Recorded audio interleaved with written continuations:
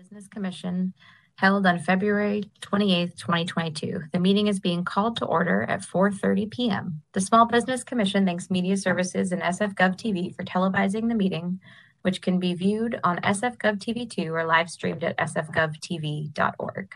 Members of the public who will be calling in, the numbers 415-655-0001, access code 2487-601-5734.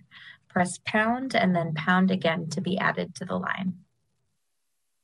When connected, you will hear the meeting discussions, but you will be muted and in listening mode only. When your item of interest comes up, dial *3 to be added to the speaker line. If you dial *3 before public comment is called, you'll be added to the queue. When you are called for public comment, please mute the device you are listening to the meeting on.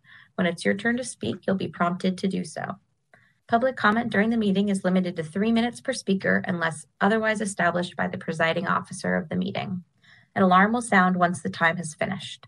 Speakers are requested but not required to state their names. SF Gov TV, please show the Office of Small Business slide. Today, we will begin with a reminder that the Small Business Commission is the official public forum to voice your opinions and concerns about policies that affect the economic vitality of small businesses in San Francisco. The Office of Small Business is the best place to get answers about doing business in San Francisco during the local emergency. If you need assistance with small business matters, particularly at this time, you can find us online or via telephone. And as always, our services are free of charge. Before item number 1 is called, I'd like to start by thanking Media Services and SF Gov TV for coordinating this virtual hearing and the live stream. With special thanks to Matthew Agnau and Maria Pena, who will be running the meeting. Please call item number 1. Item 1, roll call. Commissioner Dickerson is absent. Commissioner Huey. Here. President Laguana. Here. Commissioner Ortiz-Cartagena. Here. Vice President Zouzounis. Present. President, you have a quorum. Wonderful. Next item, please. Oh, sorry. We need to do the Ramaytush Ohlone land acknowledgement. Vice President Zouzounis, will you read the Ramaytush Ohlone land acknowledgement, please? Would be my honor. The San Francisco Small Business Commission and Office of Small Business Staff acknowledges that we are on the unceded ancestral homeland of the Ramaytush Ohlone, who are the original inhabitants of the San Francisco Peninsula. As the indigenous stewards of this land, and in accordance with their traditions, the Ramaytush Ohlone have never ceded, lost, nor forgotten their responsibilities as the caretakers of this place, as well as for all peoples who reside in their traditional territory. As guests, we recognize that we benefit from living and working on their traditional homeland. We wish to pay our respects by acknowledging the ancestors, elders, and relatives of the Ramaytush Ohlone community, and by affirming their sovereign rights as First Peoples. Great, thank you so much. Next item, please. Item 2, SF Compassionate Alternative Response Team presentation. This is a discussion item. Presenting today, we have Kristen Evans from Booksmith and Vinnie Eng from Safer Together, San Francisco. The Commission will hear a presentation about the Compassionate Alternative Response Team in San Francisco, which will provide de-escalation and support to unhoused members in crisis and the work they will do as it relates to small business. And I'm currently trying to help Vinnie connect if he's not already on. So, Kristen, I know you are here. Do you want to start? I believe you're muted.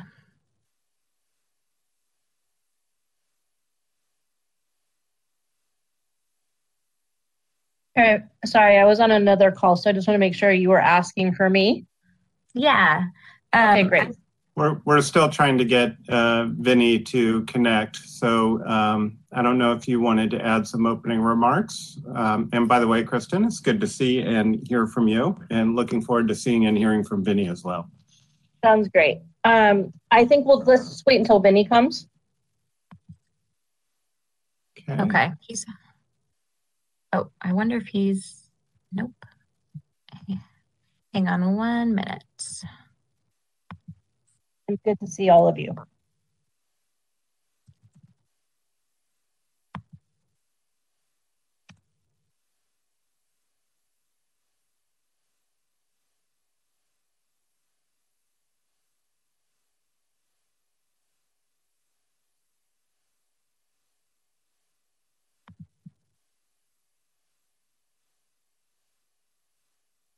We're in the middle of the item. Should we go to perhaps go to recess for a minute until we can get Vinny connected? Or Director, do you have guidance here?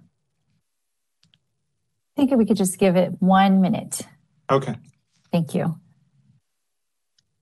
Yeah.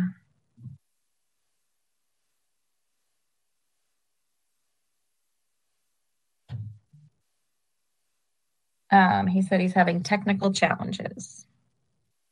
That is the song of the age. Okay, in that case, then I recommend we might be able to move on to another item and come back to this one. Sounds fine with me. Okay. Put a pause in this item and come back to item number 2. Can you, why don't we do some of the shorter items, starting with item number 4. Okay. Item 4, approval of the draft meeting minutes. Commissioners, are there any comments or questions on the minutes? Okay. Matthew, is there any public commenters on the line about item number 4 on the minutes? Currently, I have 2 people listening, but none raising their hand. Okay, seeing none, public comment is closed. Next item, please. We need a motion to pass the minutes. Oh, of course. I move to pass the minutes. Can I get a second? I second.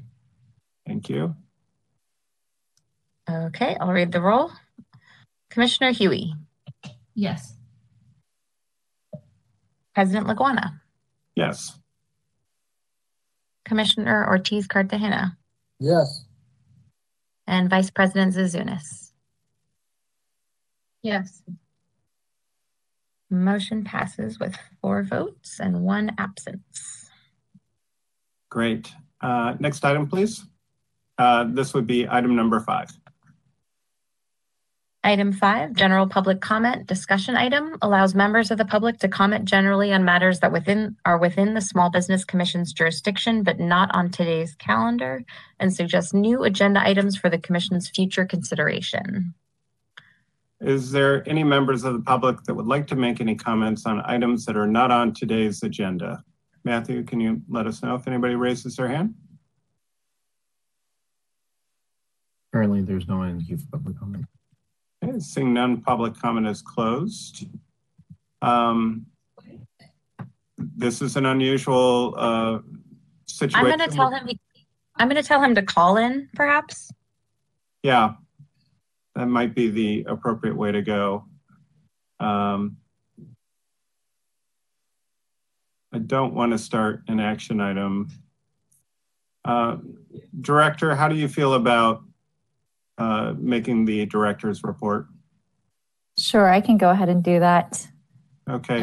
It's also relatively short, so okay. Hopefully that'll work for our timing here. Item 6, please. Item 6, director's report, presentation and discussion item. All right, so good afternoon, commissioners. Just wanted to send a reminder that on March 14th, which is right around the corner, our commission meeting will be in person. And so that'll be at room 400, which is the 4th floor of City Hall. At that time, we may likely be welcoming another commissioner, a new commissioner, and some of you may have not done an in-person meeting yet. So this will be exciting for all of us. If you have any questions, concerns, or any accommodation issues that you want us to be aware of, just please be sure to let me and Carrie know.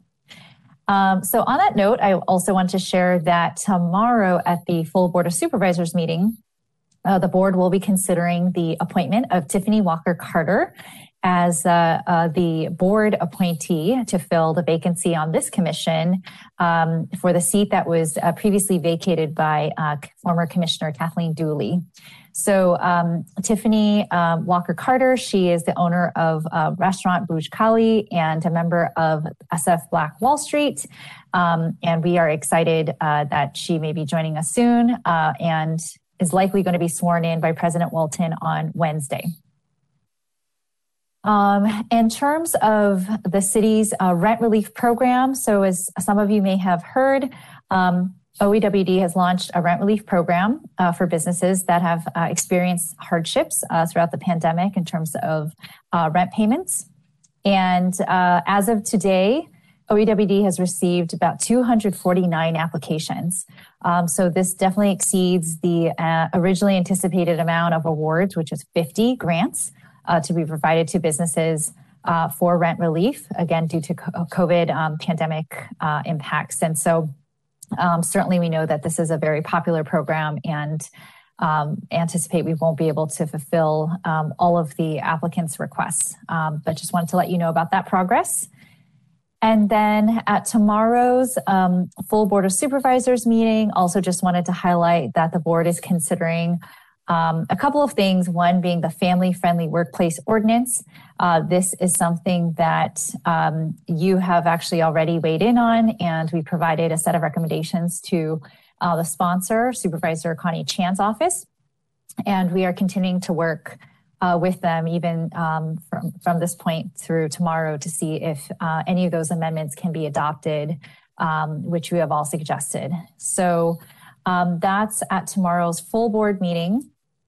And I won't go into too much detail about some of the other ones, but I know that this commission had weighed in on the graffiti abatement ordinance, provided also some set of recommendations for Supervisor Peskin's office to consider. We think it may go to committee on March 10th, and we're still continuing to work with their office on amendments, potential amendments, and am also aware that Supervisor Stephanie is interested in some of the Small Business Commission recommendations on that front. So those are things I wanted to share for today, and happy to answer any questions or take any other comments at this time. Thank you. Great. Commissioners, do we have any comments or questions?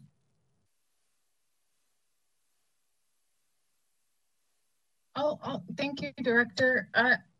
I'll just ask, as the changing requirements for masks and otherwise are coming or have come and, you know, are changing on a state level every day, how are we getting information of small businesses who want to, you know, retain their own kind of set of rules or need help enforcing existing ones? I just haven't seen any really clear guidance being disseminated, so I wanted to see if I'm missing something. Well, thank you for that. We did send out, once the health order had changed in San Francisco, we sent out an e-blast to our small business list, which is quite large, to explain that, you know, what the new rules are and that businesses have the choice to go above and beyond and implement even stricter requirements if they so choose to. So for example, if they still choose to require masks indoors, even though it's not an eating or drinking establishment, they certainly can. We've also posted that item and are posting all of our e-blast items as news items on our new OSB webpage so that people can continue to refer to that. And we've also have new staff in our office who's helped us really beef up our social media messaging as well. So if there's anything you feel like is still not getting out there, we're open to suggestions, but those were some of the channels that we went through to publicize this information alongside the Office of Economic and Workforce Development. They did something similar as well. Okay, yeah, I actually do remember that email that went out, and congrats on the upgraded website and everything. That's really exciting. The website looks phenomenal. Really, really good. Any other commissioner comments or questions?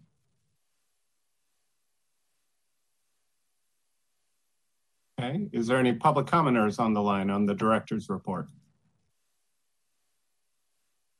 There is no one in line for the comment. Okay. Seeing none, public comment is closed. And Vinny's on the phone, so we can go back to our presentation. Okay, perfect. So we will go back to item number 2 now. Okay, I'm just going to read the title again for everybody who may have joined. Item 2, SF, Compassionate Alternative Response Team Presentation. Vinny, are you able to unmute your mic? Hi, good afternoon, Commission. Hello. Let me pull up your slideshow.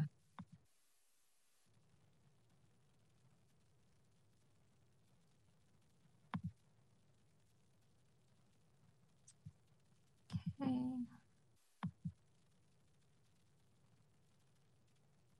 Can everybody see this?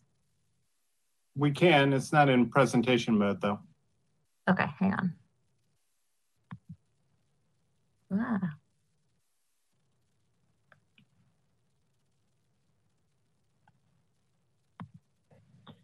Good afternoon. I apologize for the technical difficulties. I appreciate your patience and thank you for your consideration this afternoon.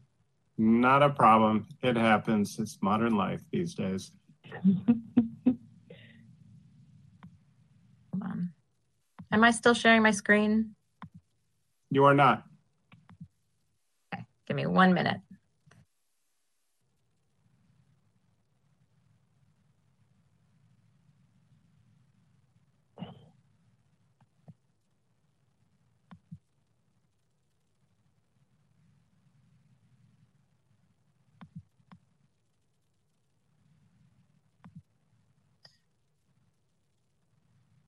You know, it's not going to let me do the. That's fine. Just how you're doing before is fine. Okay. All right. Vinny, you can just say next slide and I will move it down. Okay, great. Good afternoon, everyone. My name is Vinny Eng.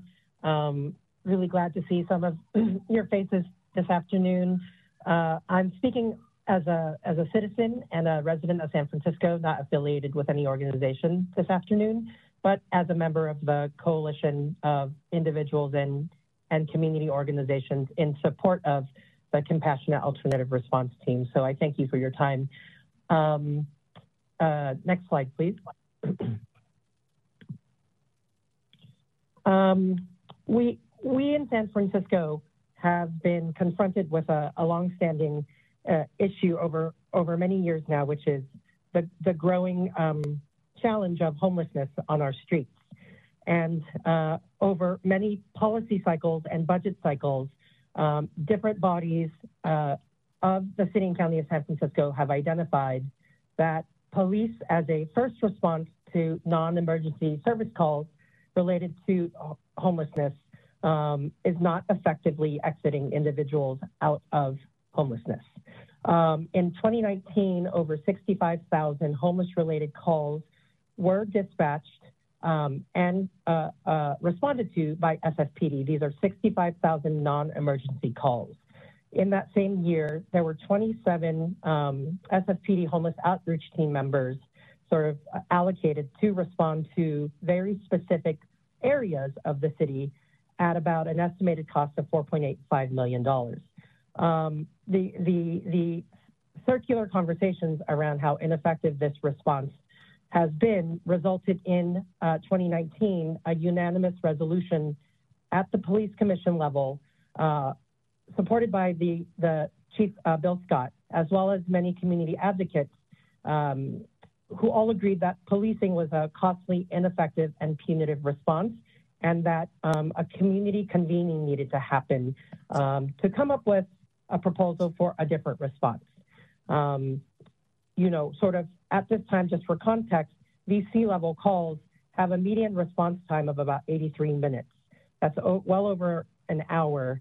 And that response time has been pretty intractable over the last decade. Next slide, please.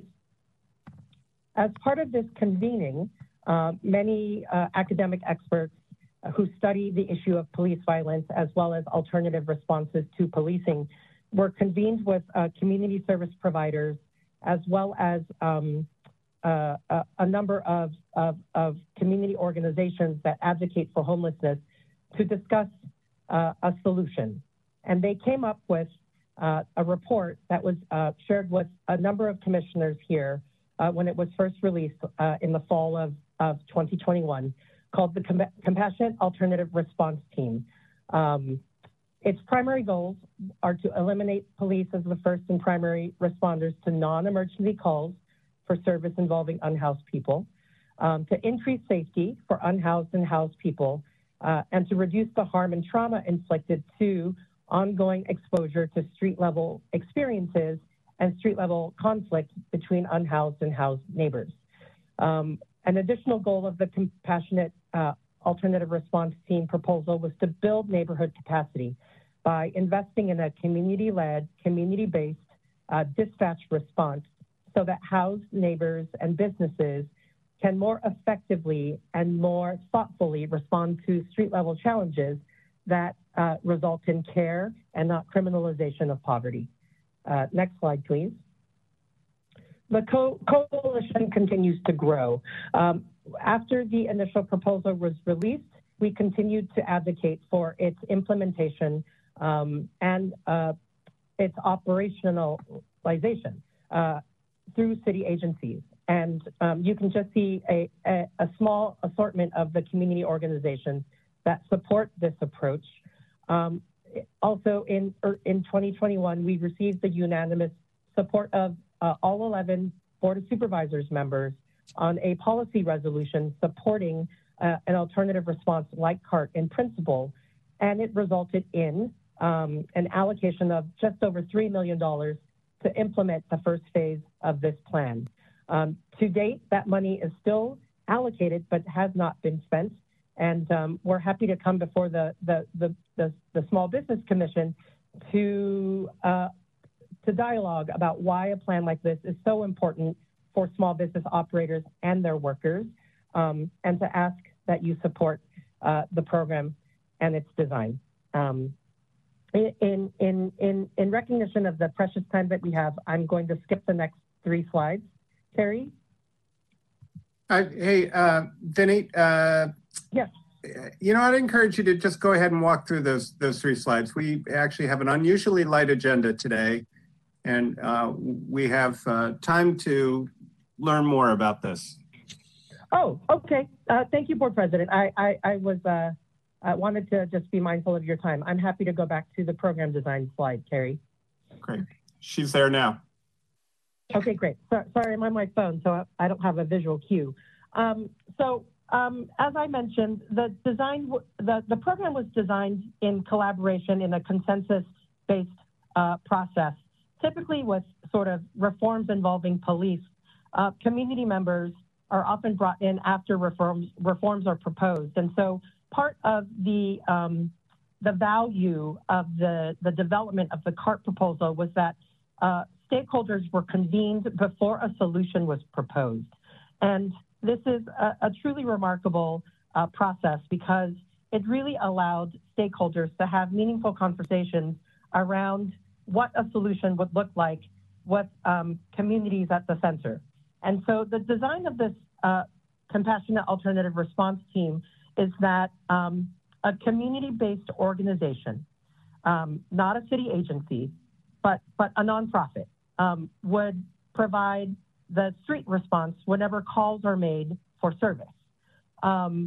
These teams would be dispatched by the organization fulfilling the role, and they would respond to calls either through calls diverted from 911 or 311 and transferred to that particular agency and their dispatch, and or a direct hotline where residents, business operators, and workers can call directly for a response to a situation involving someone that is unhoused or experiencing homelessness. Like I mentioned, this approach was based on a study of nearly 24 similar alternative responses around the country and throughout the world. And the best practices from those programs were applied to the framework of San Francisco, because we know that the city has such a unique landscape here, not only with regard to our city infrastructure, but our community of nonprofit providers and service providers that support the homelessness and the housing insecure. The Board of Supervisors, like I mentioned, approved a unanimous policy resolution in support of CART in 2021 and allocated $3 million for its inception. Based on our studies, we believe that the annual budget to respond to 60,000 calls would be approximately $6.825 million.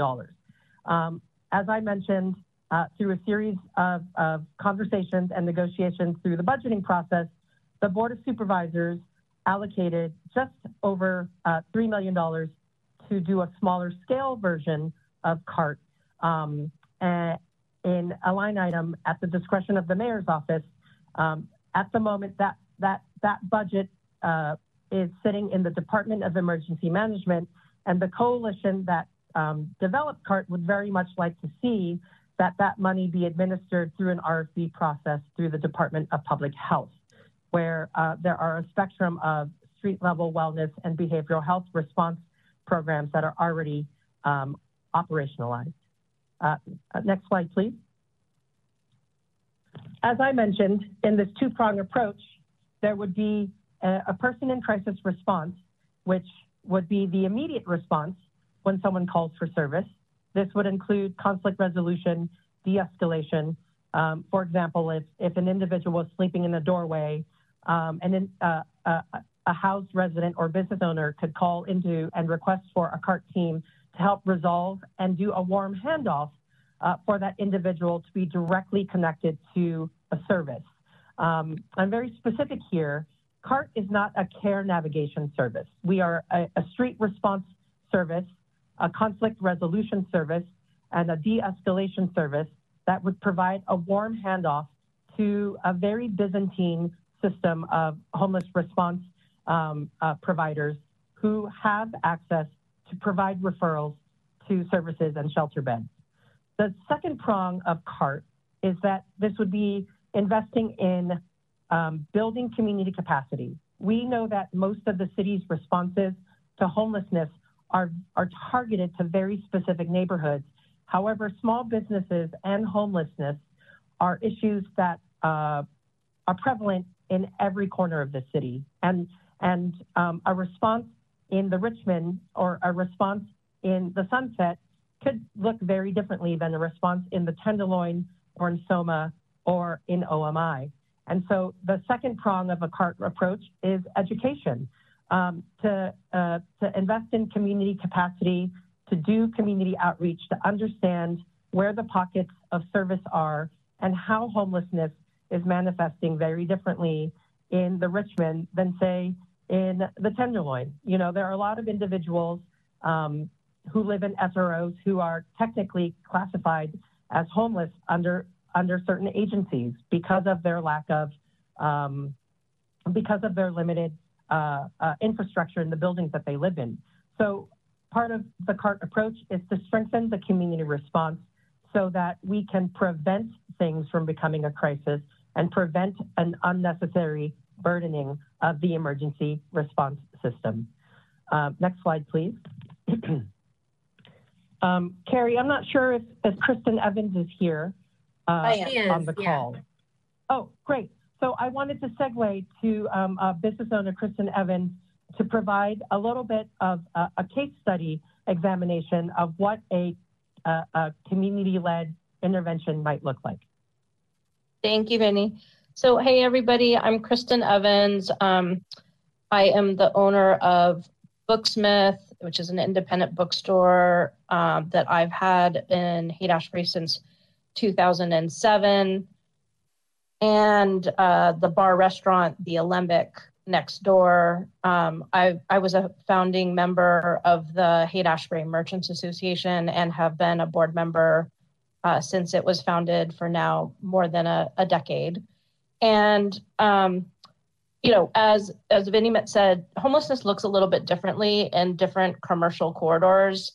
And the Haight has its very specific type of challenges around homelessness. But one of the things that, we hear always from customers, from employees, and from homeless individuals themselves is that there really is a lack of immediate response when there's a situation like this that Vinny's describing, that someone is blocking an entranceway, that someone is urinating, defecating, maybe having some type of crisis that doesn't rise to the level of requiring paramedic care, but maybe is a kind of slowly deteriorating situation over time. But one thing that we really truly need is an alternative to the police, and I would say additionally the paramedics, right? So those resources do not have the ability to connect people into case management, social work, and a path off the street. Those resources are primarily reserved for the HOT team, which does not come to the Haight regularly, and it is they're primarily reserved for HSOC, the Healthy Street Operations Team, which again also does not frequent the Haight Ashbury. So I know that the Haight is similar to North Beach and Castro and some other neighborhood commercial corridors that are frequented by residents and tourists alike. And one of the solutions that we've had, I wanted to give a case example, was an organization called Taking It to the Streets, which is no longer in operation, but I wanted to describe for the brief time that they were operating how valuable a partner they were in our commercial corridor. So it was a local organization started by a merchant. They recruited people from the neighborhood who were experiencing homelessness to do graffiti abatement and garbage collection. And in exchange for that service, they were provided housing in a hotel. And you can see all how that was like a very win-win-win in the sense that it provided the individuals with a place to be that was sanctioned and a real benefit for a service that was much needed in the neighborhood. The main thing that I want to talk about how it was similar to CART is that it was a person that had a point of contact in the neighborhood. Somebody with a cell phone that knew the people in our immediate, 8 blocks of the Haight-Ashbury commercial corridor, knew the 80 to 100 people that are experiencing homelessness in our neighborhood and knew them, often by name, knew how long they had been experiencing homelessness, some of the challenges that person might be experiencing, whether that would be, addiction or mental health or other challenges.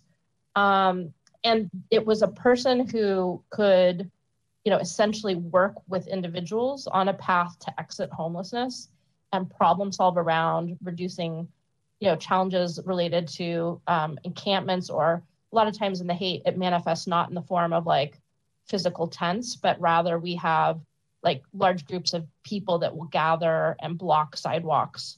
So in terms of like working with individuals to, reduce belongings, to avoid blockages of the sidewalk or doorways, these are things that, as I said, police, the alternatives are you basically call the police, who are essentially being taken away from, pursuing other important things. Like in our neighborhood, the police should be really focused on things like ensuring, pedestrian safety and reducing, speeding and things along those lines, and responding to car break-ins.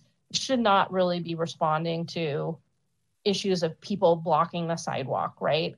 That the people that are in the best position to have these conversations are people that really know the folks and can help negotiate and manage.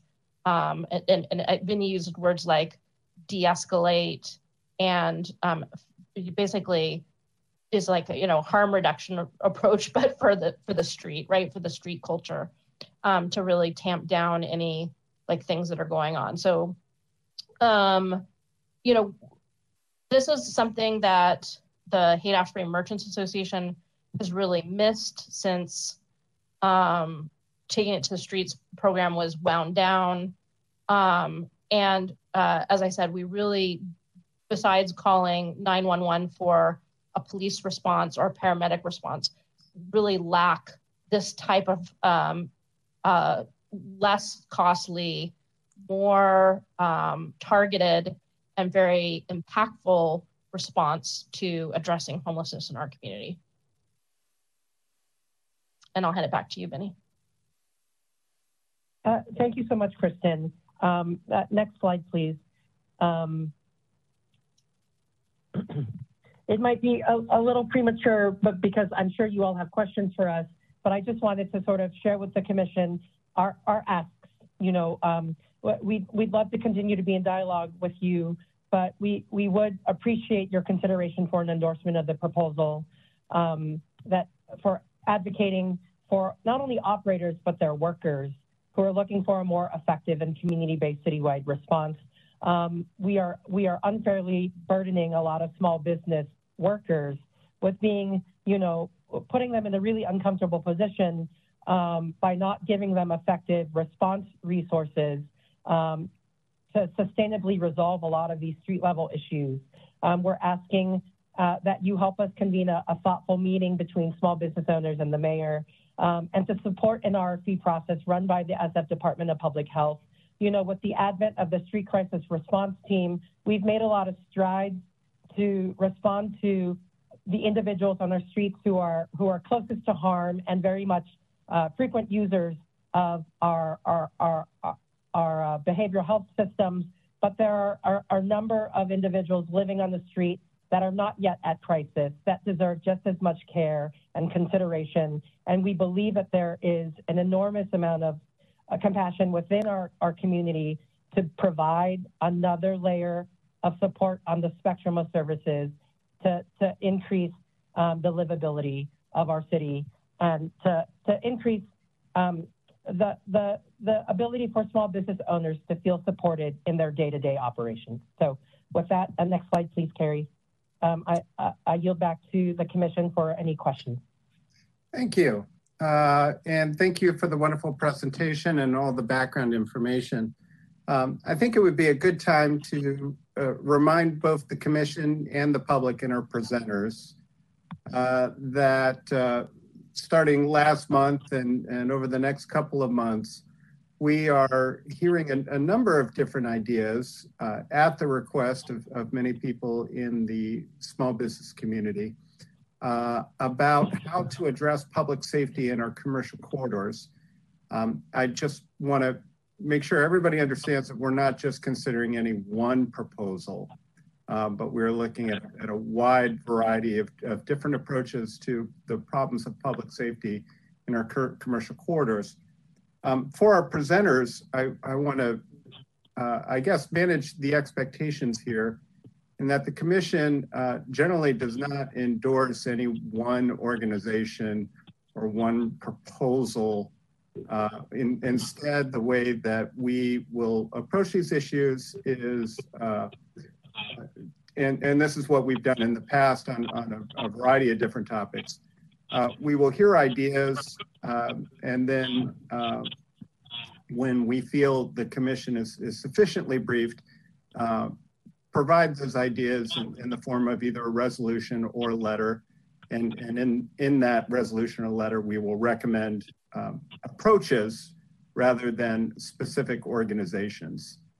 So I just want to make sure that that's the role that we can play here, is that we can talk about the approach that you are making, and the strategies here, and how that can interact with and benefit our small business communities. But I just want to make sure for both your sake and for our commissioners that it's not appropriate for us to say that one organization should get funding or endorse one organization. So we probably won't dive into that side of that. So with that disclaimer and caveat, commissioners, do you have any questions or comments?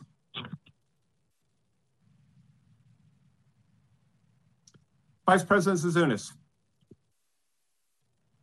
Thank you, and thank you, Vinny and Kristen, for being here. The Coalition on Homelessness and the other partners involved in this report and initiative are, really important allies, and I'm really happy that we're getting this on our agenda officially, so that we can have this conversation is structurally part of how small businesses can support our unhoused community and be educated as to the resources available to them to do so. So I think some of the top level things, I am hearing feedback. I don't think that's me. It might just be you coming over the phone into Vinny's phone. Vinny, you may want to mute until it's time to answer the question. Okay. Well, yeah, thanks for the presentation. Some of the things I want to ask, I read the report. I mean, it was really thorough in the sense that, you're doing the bottom up, communication and feasibility, with the people most impacted by these kind of policies, but you also came with the numbers and the funding. So I guess the first question is, where are we at, right? You have $3 million allocated, but, that's waiting on a ballot measure or to be voted on so that they can start the RFP. That's kind of my first question, is like, where are we in this process? The second question I have is, I would love to learn what kind of partners with the Department of Public Health that you think would execute this RFP. I do want to note that the Department of Public Health is pretty vast in its different offices, but they're not necessarily the most trusted partner when it comes to small businesses, and some of the nonprofits that they contract with to oversee some of the license categories that small businesses have, or some of the public health concerns that are in code under the Department of Public Health, have led to like volunteers and kind of nonprofit cohorts kind of just reporting on small businesses instead of giving them, the proper tools to handle something. There actually are some codes within DPH also that are anti-loitering codes that small businesses and the police, or the police are make visits on for those codes inspections. So I think like that might be a long-term conversation, is how can we look at the existing landscape of like nonprofits contracted to enforce public health and small business nexus, and where we can work on building trust there, if that is the route that this is going to go. And then like small business training and education was a big piece of your report, but I didn't really see any specific proposals around how that would be conducted. Right now, small businesses kind of just call the police for everything, because we aren't really given a rap sheet of phone numbers for how to report hazardous waste versus, how to deal with, a safety issue. So I know I'm throwing kind of a lot out there, but those are the main questions I had. Yeah. Where are we at?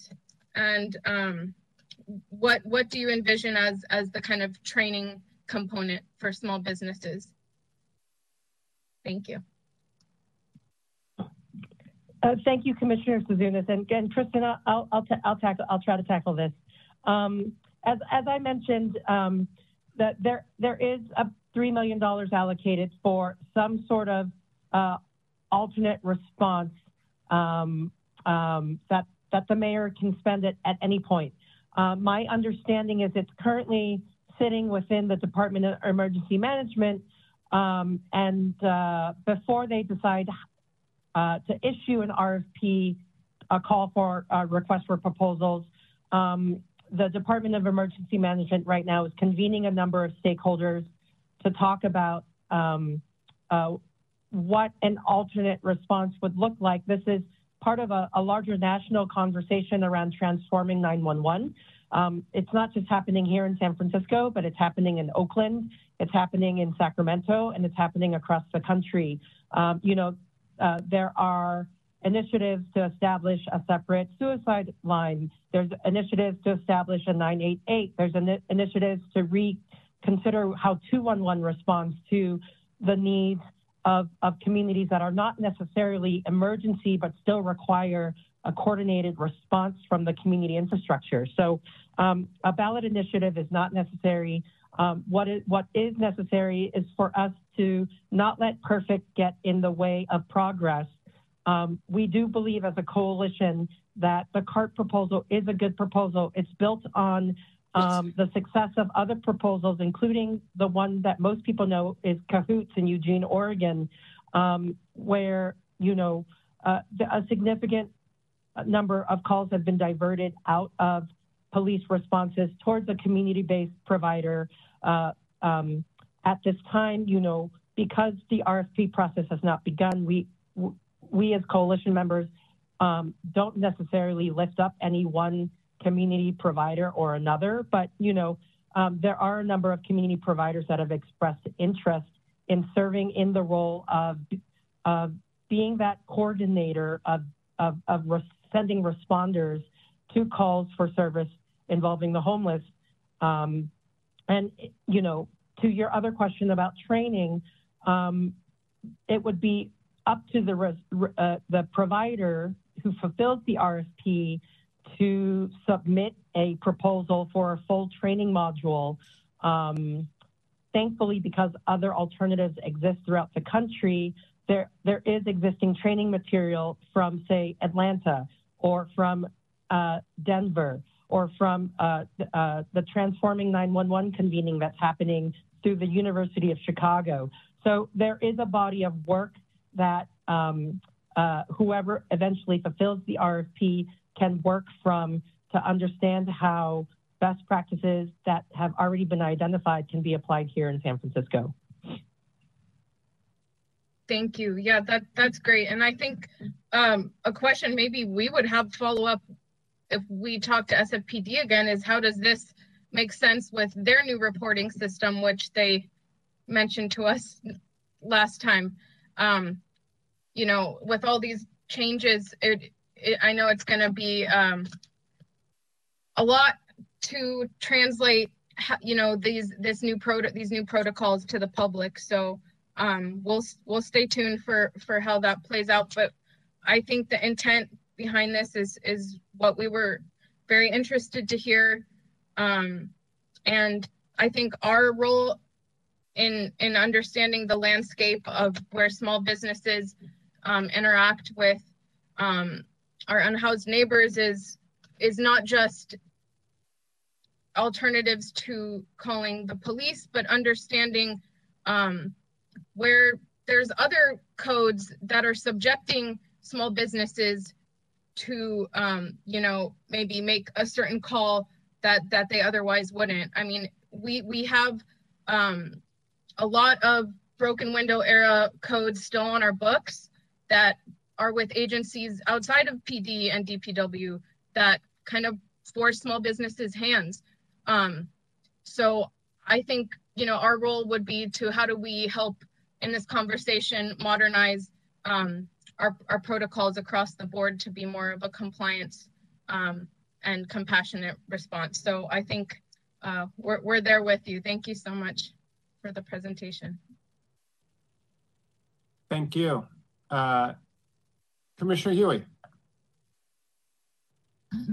Hi, Vinny. Hi, Kristen. Thank you very much for your presentation. I guess I had a couple of questions. One was that I noticed, obviously your presentation was very much kind of comparing, traditional police response to having a much more compassionate response to individuals. And, I don't think anybody can disagree that that's what we want for all of us, to have a more compassionate response to all humans and all people and all beings. I'm wondering how, though this takes an account for the street crisis response team that's already been in action, how this program is different and how. Okay.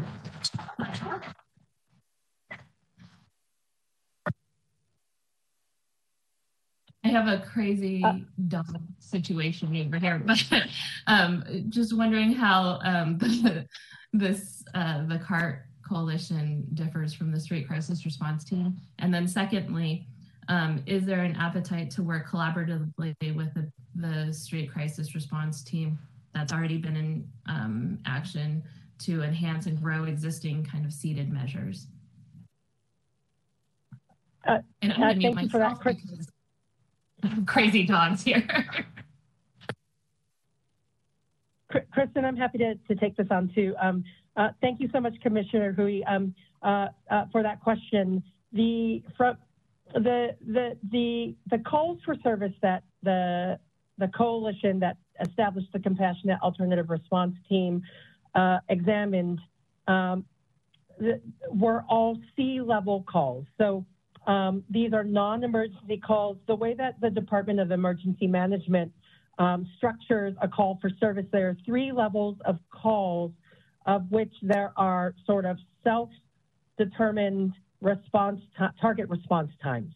A-level calls typically are immediately life-threatening and have a very quick response time.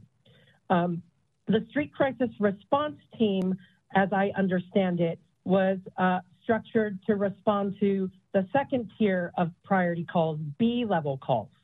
And then there is a third priority level, which is non-emergency, non-life-threatening, C-level calls, of which in 2019, as I mentioned, there were over 65,000 C-level non-emergency calls that were made, and an SFPD police officer was dispatched in response to those calls. This analysis was done in collaboration with Robert Smuts of the Department of Emergency Management, as well as members of the Department of Public Health, as well as a representative from the mayor's office. And so the analysis that was done was very careful in acknowledging a very small but very burdensome portfolio of non-emergency calls that we felt would be better situated for a community response and not a police response. And so to your first question, hopefully that adds a little bit of insight. Additionally, part of the CART proposal includes establishing and convening an ongoing collaboration, learning, and adaptive task force. This is a group of dispatch response providers that would come together to study both successful and less than successful responses so that dispatch protocols could be updated on an ongoing basis. And so those are the 2 aspects of the report that I think might provide some more information to your questions, Commissioner Hui. Do you know the difference between a C-level and a B-level call? I will defer specifically to the DEM. I do understand that I believe that the goal is to provide a response time of about 20 minutes for a B-level call.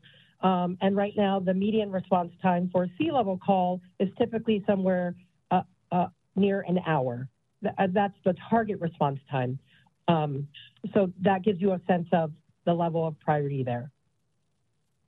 Well, I'm just wondering, like, what would be considered like a B or a C level, more so than the average response time? Because, I mean, like when I this happened to me personally when I was walking down the street, and we were kind of accosted by somebody who was having some sort of mental health crisis, and they were threatening us. And I felt like, my gosh, this person definitely needs help.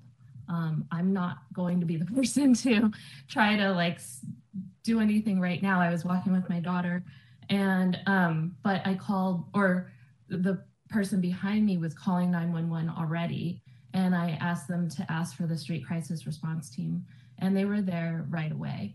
And I know the average response time in December for the street crisis response team was about 15 minutes, I think, or 16 minutes in December, and cumulatively 15.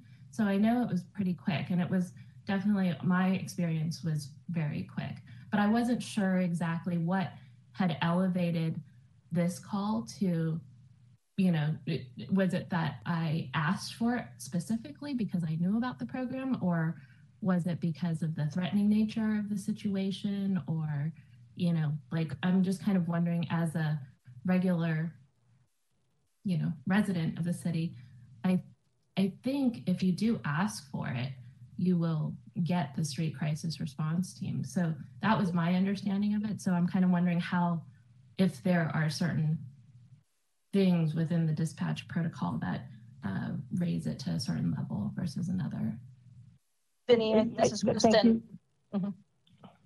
Yeah, I was going to take Kristen. Yeah, I was going to take a stab at it. I think what you described, Commissioner Huey, was exactly the difference between B and C, is the potential threat to elevate to a life harm. And so the difference, for example, would be somebody who maybe is blocking a sidewalk. That would be a C priority call. And someone that is making abusive threats, that would be a B level call. And if someone had a knife, that would be an A level call. Perfect. Thank you so much.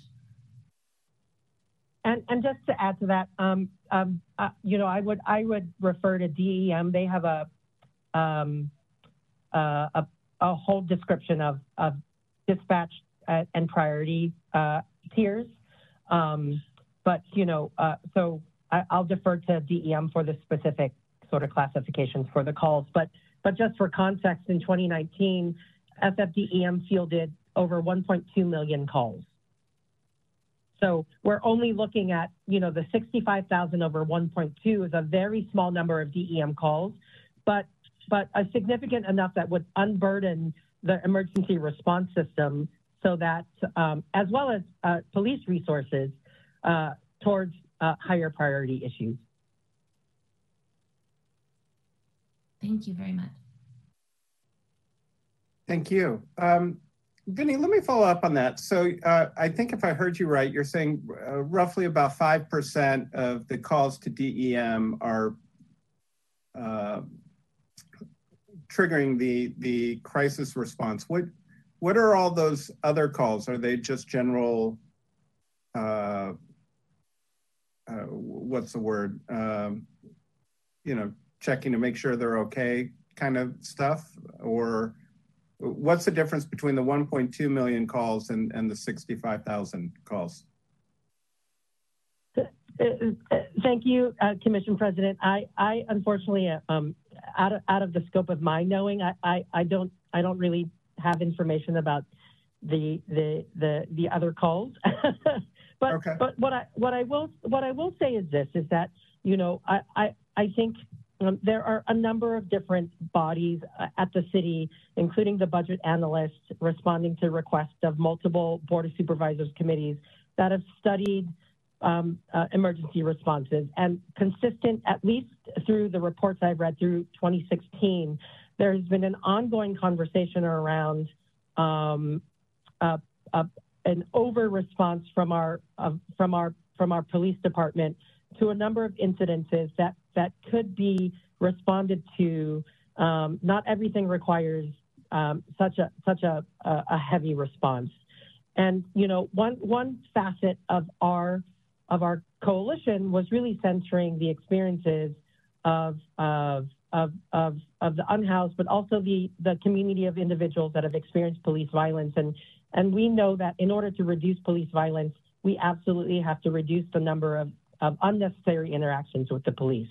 And so that's the perspective that we're coming from here at the CART Coalition.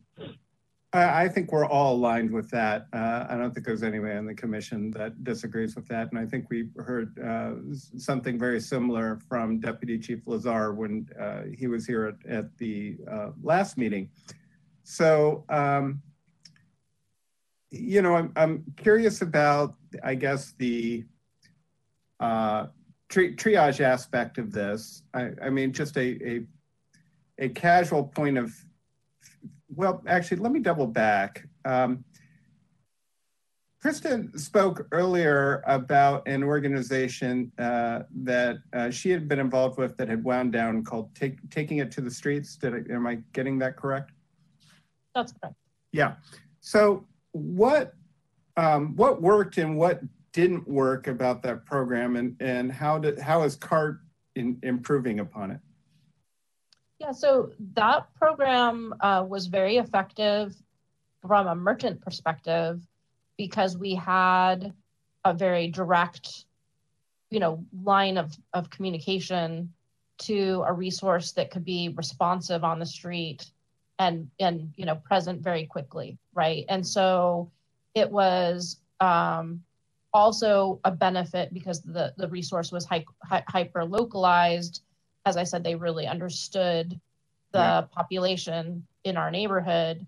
You know, I would hazard a guess that, you know, the length of homelessness by individuals in our neighborhood varies from, you know, a few weeks to, you know, 10 or more years. And so to have, you know, the people that know the folks that have been in the neighborhood for, you know, a year or longer, and, you know, whether or not they have mental health issues and challenges, you know, the primary response that we have without that organization is to call the police, and the police have the ability to essentially 5150 someone, you know, ask them to move along. But what we don't have is that resource that is like a hot team resource, that is like a community-based organization resource that can assist that person through whatever, you know, challenge that they're experiencing at that particular moment. And that might be more of an issue related to the merchant's concern, right? About just sidewalk blockages is a very consistent one. Like, you know, somebody who is regularly sleeping in your doorway and your staff is having confrontations with them in the morning when they're trying to open up the storefront. I mean, those are pretty typical everyday kind of experiences that our merchants experience, that like, you don't want to have to call the police to ask the person to move from your doorway. Sure. No, I'm totally clear on that. I was trying to, I guess, figure out, you know, so first of all, I agree and will stipulate that having local response that's familiar with the people and are able to track them over time will probably lead to more effective responses. And it sounds like that's what Taking It to the Streets was, you know, and you said it was effective. So I'm just wondering, why does it not exist anymore? Yeah, it has more. It has more to do. Okay, so Supervisor Breed was our supervisor when Taking It to the Streets was funded, and then she became mayor. It was replaced. The contract was replaced by another organization called Downtown Streets, which primarily focused on the trash picking up aspect and not the you know, working with individuals in the community and bringing them on a path towards ending their homelessness. Okay. And so that was just, you know, priorities of the supervisor. And so when we talk about CART, is this anticipated to be, you know, presumably it's anticipated to be citywide? So Vinny can answer that as well, but it's my understanding that because of, all the things that we were talking about, the standing up new services like the SCIRT team. And then I think you were referencing the SWIRT team. There's also a SORT team, right? So there's street crisis response, there's street wellness response, and there's street, what's the O one? But basically that those entities are also being stood up at the same time. And there is this notion of doing more of like a pilot initially. And so it's my understanding they've been talking about centering CART resources initially in the western half of the city. And again, also really primarily because, SCIRT is operating most heavily in the Tenderloin at this point, and the rest of the city is actually seeing less service response. We're seeing a concentration of HOT team and HSOC resources and SCIRT resources in the Tenderloin. So one discussion that has been had around this particular, getting this $3 million spent is to issue an RFP and have that be initially a smaller scope on the western side. And is there usually when you spend money in business, it's not necessarily like you get half as much money, you get a business half the size. Like there's certain startup monies, and then there's, I guess additional monies that scale differently depending on where you are in the business. What do you think is, to pilot this program, what do you think is the minimum amount of staff, or what? Walk me through what it looks like as a minimum viable product. Thank you. If I may, I'd like to try to sort of talk this through. Please. As someone who operated a small business for over a decade, I encountered budgetary constraints all the time, as well as human resource constraints. The CART proposal we think would be most effective if two things were implemented. If it were citywide, and if it were available 24 hours a day, 7 days a week. So the $6.8 million that was initially proposed was based on those two assumptions, that they would respond to the 60,000 calls that were identified in the analysis. Based on that logic, if we were to narrow the window of dispatch codes that CART would be responsible for, there would be some need for infrastructure in order to make sure that you had a dispatch team and response teams available 24 hours a day, 7 days a week.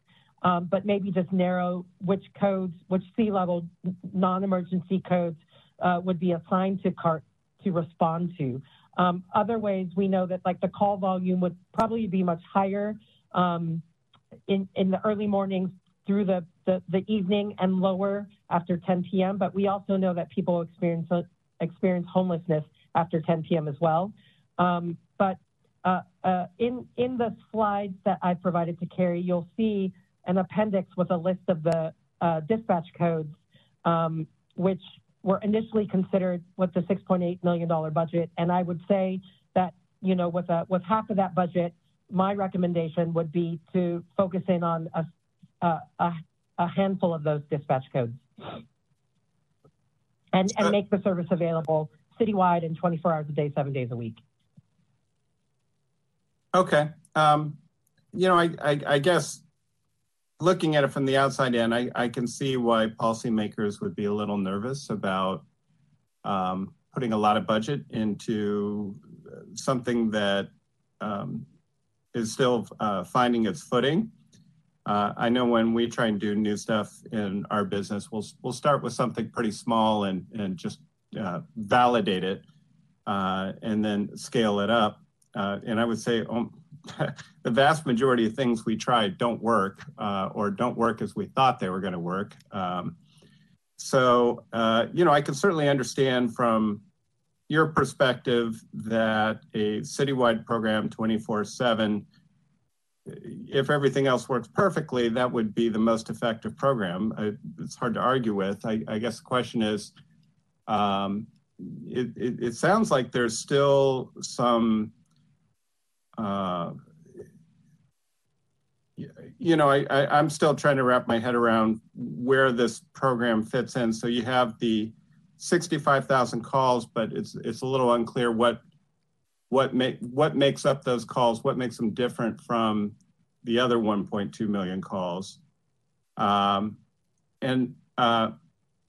mean, it's not a critique, it's more just, I'm wondering if there would be a way to get a minimum viable product up just to show how it could work. Like, I mean, what would this program look like if it was, say, for example, just the hate? Who would you need to have to make a single neighborhood work? I mean, is it a dispatch person, a response person? Does every call need to have multiple response people or just one? Are there other services after that CART will do after just the initial response, or is it just about we get the call and we send somebody out and that person assesses and then triages where the unhoused person or person going through some kind of crisis needs to go next? No, these are all valid concerns that we've heard on the listening tour of this proposal. I will say that the 65,000 calls encapsulate 9 different dispatch codes, ranging from anywhere from well-being checks to sit-light ordinance violations to panhandling, to suspicious persons and suspicion persons in a car. So, there is some basis for the 65,000 as it relates to the dispatch codes with the highest prevalence of being associated with someone that identifies as experiencing homelessness. It's a little bit harder to disaggregate the remaining calls because DEM does not assign a sub code to calls that directly identifies whether or not whether a call involves someone that's homeless. So, for example, it doesn't hashtag homeless, that your 911 call. And so the analysis that was done with the dispatch codes where Robert Smuts and a number of other city agency representatives said, these are the dispatch codes with the highest proportion of individuals we know that are experiencing homelessness, if that helps to contextualize. That helps. Could you speak to the part about what it would take to, say, launch CART on a single neighborhood basis? What does the staffing look like on that? Well, I do think at the minimum, you need someone to operate dispatch. Usually a 24-hour program requires at least 3 shifts a day. So, 3 shifts a day, 21 shifts a week. And so, in order to pay a meaningful wage for highly skilled work, which is what this is, that would help inform what the staffing would be. But it's at least 3 shifts a day. And at least teams of 2, because anyone doing this sort of outreach work should never do that outreach alone. Okay, so at least 2 people responding to every call? That's right. Okay. And that's just the street level dispatch response call. That would be the first of the 2 prongs. The second prong would be any follow-up outreach, whether it's educating, the caller who asks for service about the outcome, which is oftentimes we don't inform citizens after a response call what the outcome is. And so part of the endeavor of CART is to close that loop, which is to say we can't disappear the problems off of our street just by calling 911 and 311. And then the frustration comes when after calling for service, the problem still persists. And so part of the CART response is also to say, let's close that loop and make sure we follow up with our community members to say, how was this resolved? And what can we do to continue to make sure that we resolve this in a way that exits people out of homelessness? So would you say that the CART person is playing a sort of quasi caseworker role with respect to the person experiencing homelessness? I think there are case navigating and care navigation is something I think that is not necessarily the primary function of a CART responder, but it's important for them to understand their role in handing off to a capable care navigator and the necessary forensic, the details that you need to collect so that you can properly do a warm handoff about someone's, I think when you're cited for a sit-lie violation, the details that you intake are very different than, say, someone who responds and is trying to center the solution around the needs of the unhoused individual. That makes sense. Mm-hmm. Well put. And I can see why limiting the dispatch codes would help you narrow in on specific protocols for how to respond, and you could expand laterally from there if that was working well. I'm interested in the pilot part of this, but I think we are at the approaching the end of our time, and we probably need to check in with public comment unless any other commissioners have any comments or questions. I have a quick question. Please. On the sit-lie ordinance, I mean, I can't believe that still exists in its form, but that's kind of a separate process that you all are proposing, since that needs to be legislated off of the books. That's kind of going to be like a parallel initiative to this, or that's my question. Yeah, it's such a Byzantine response that we have now to calls involving individuals who are homeless. I would say that, part of this is just educating about what do we want as the result of a call for service, and what's the purpose of calling when someone is quote unquote violating the sit-lie ordinance? What is the end result that you want? And as a community, the ongoing discussion has to be, at the end of the day, how many do we want to resolve a call for service that truly exits someone out of homelessness? Yeah, no, I agree. My question was a matter of like changing the phone response protocols system. Seems like one thing, but isn't sit-lie a law in its own right?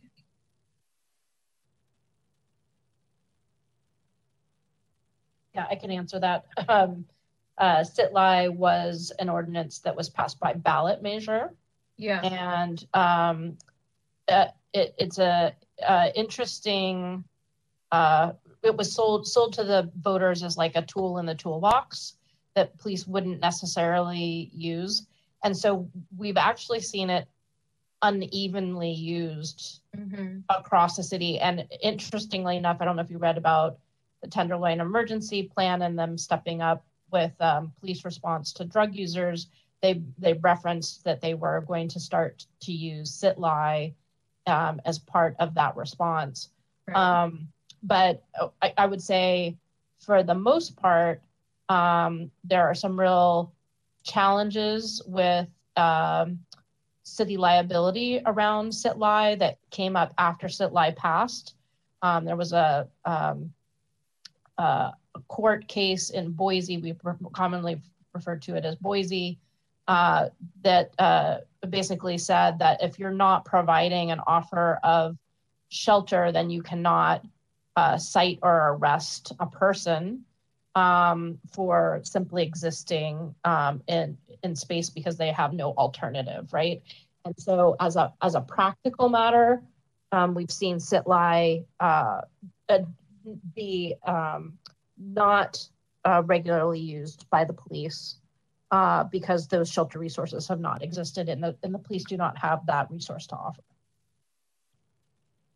But I think in the case that bringing it back to the Tenderloin Emergency Plan, I think they have more coordinated response between police and the HOT team or the HSOC team that would be providing those shelter offers, that they would be working to provide that coordinated response so that they would be covered by the potential legal challenge there. Yeah. Okay. That was really helpful. Thank you. I'll just add that it seems like one of the most challenging aspects here is how to triage the initial call from the business, regardless of what is actually triggering the call, whether it's sit lie or sidewalk blockage or somebody in crisis. But I guess in theory, it sounds like a lot of different phone numbers would work, but I'm a little skeptical just knowing how business owners are and how difficult it is to train employees. Yeah, and that's why I think Vinny will tell you that this is actually envisioning using the same number, 911, as a way of channeling those calls to the appropriate response. Mm-hmm. Right. And so because those calls are going to 911 today, yeah.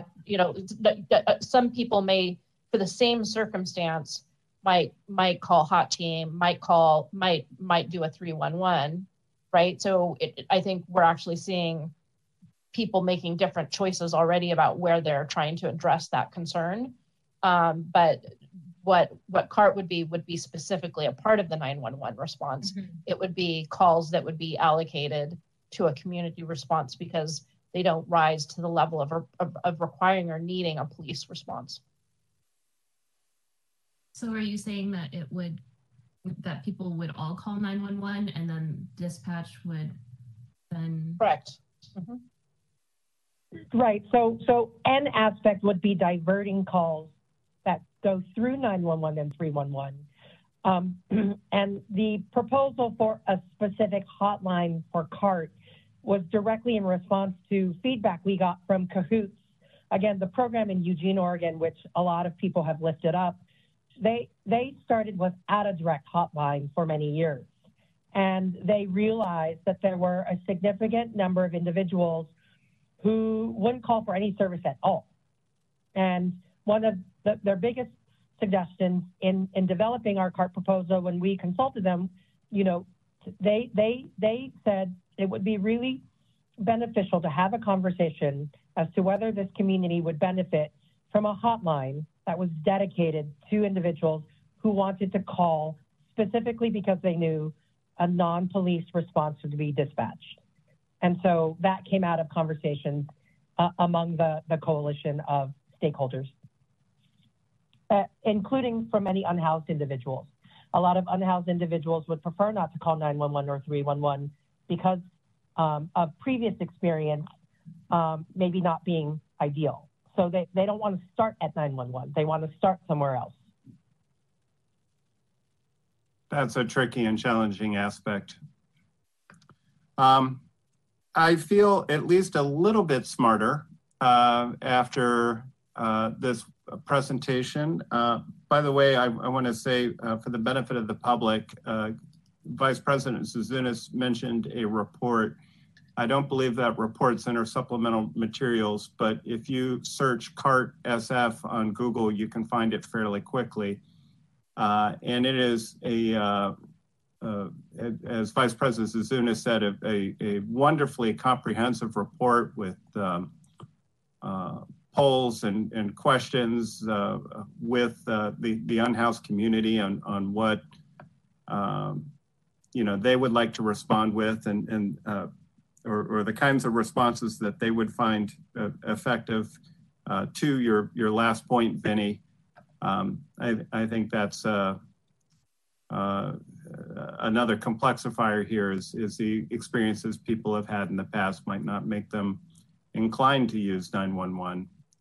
So it's a lot of stuff to think about here. And unfortunately, we can't get quite up to your full IQ in just one half-hour presentation. but we certainly appreciate both of you sharing your time with us. And unless you have any last things you want to say, we'll go to public comment.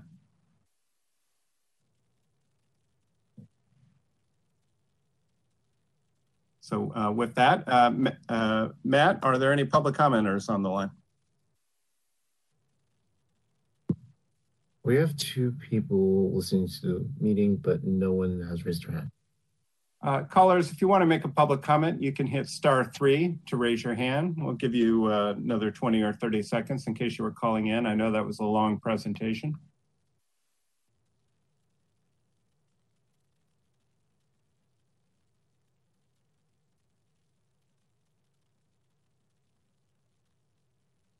And Matt, has anybody raised their hand?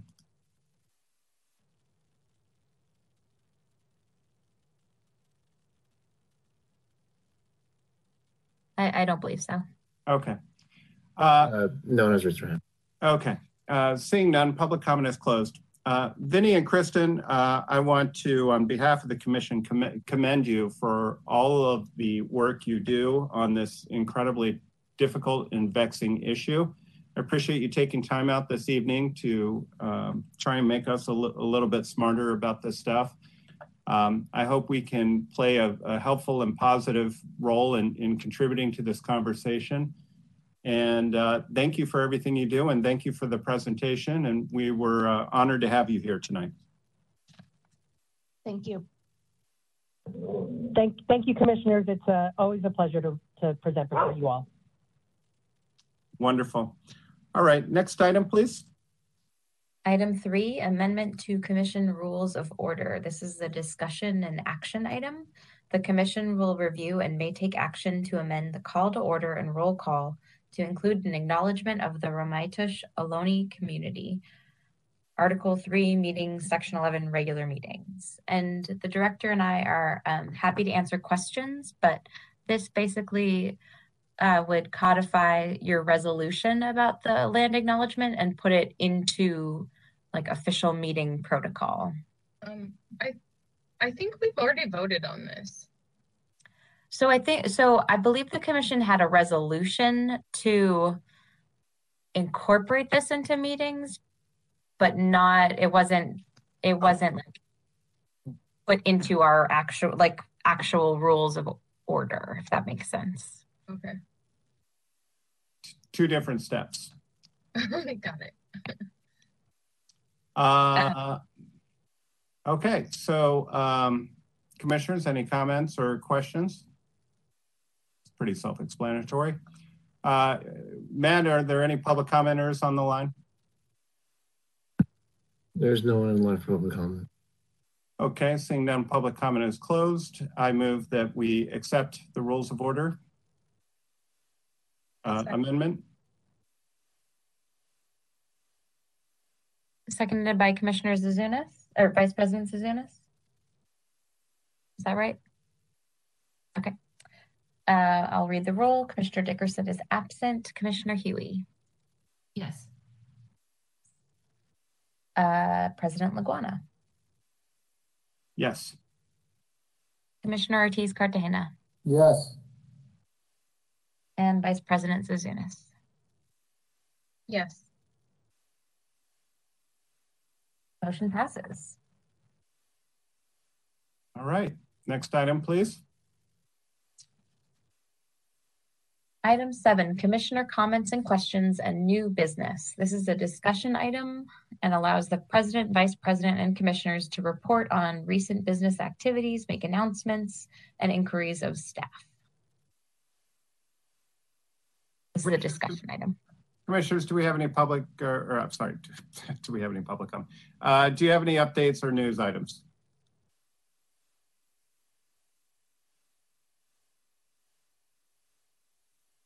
We are all sleepy, but it has been quite a week. So I think that is perfectly understandable. I'm in the exact same boat. Okay, I don't see anything. Matthew, is there any public comment on our lack of comment? There's no one left for public comment. I'm not surprised. Seeing none, public comment is closed. Next item, please. Item 8, adjournment. This is an action item. SF Gov TV, please show the Office of Small Business slide.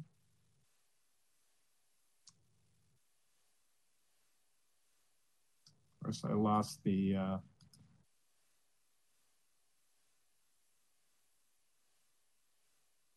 slide language. 1 second, please. Apologies, public. Just reading about all the other things. Okay, we will end with a reminder that the Small Business Commission is the official public forum to voice your opinions and concerns about policies that affect the economic vitality of small businesses in San Francisco, and that the Office of Small Business is the best place to get answers about doing business in San Francisco during the local emergency.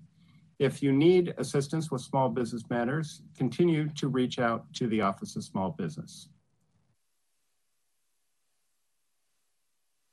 And I will make a motion to adjourn. I second. Hold on. I will make a motion to adjourn in honor of the peoples of Ukraine and the suffering they're going through, and in solidarity with them. I second. All right, I will read the roll. Commissioner Dickerson is absent. Commissioner Huey. Yes. President Laguana. Yes. Commissioner Ortiz Cartagena. Yes. And Vice President Zouzounis. Yes. Motion passes with 4 votes, 1 absence, and this meeting is adjourned at 6:02 p.m. Great. Thank you so much. Good night, everybody. Thank you. Bye, guys.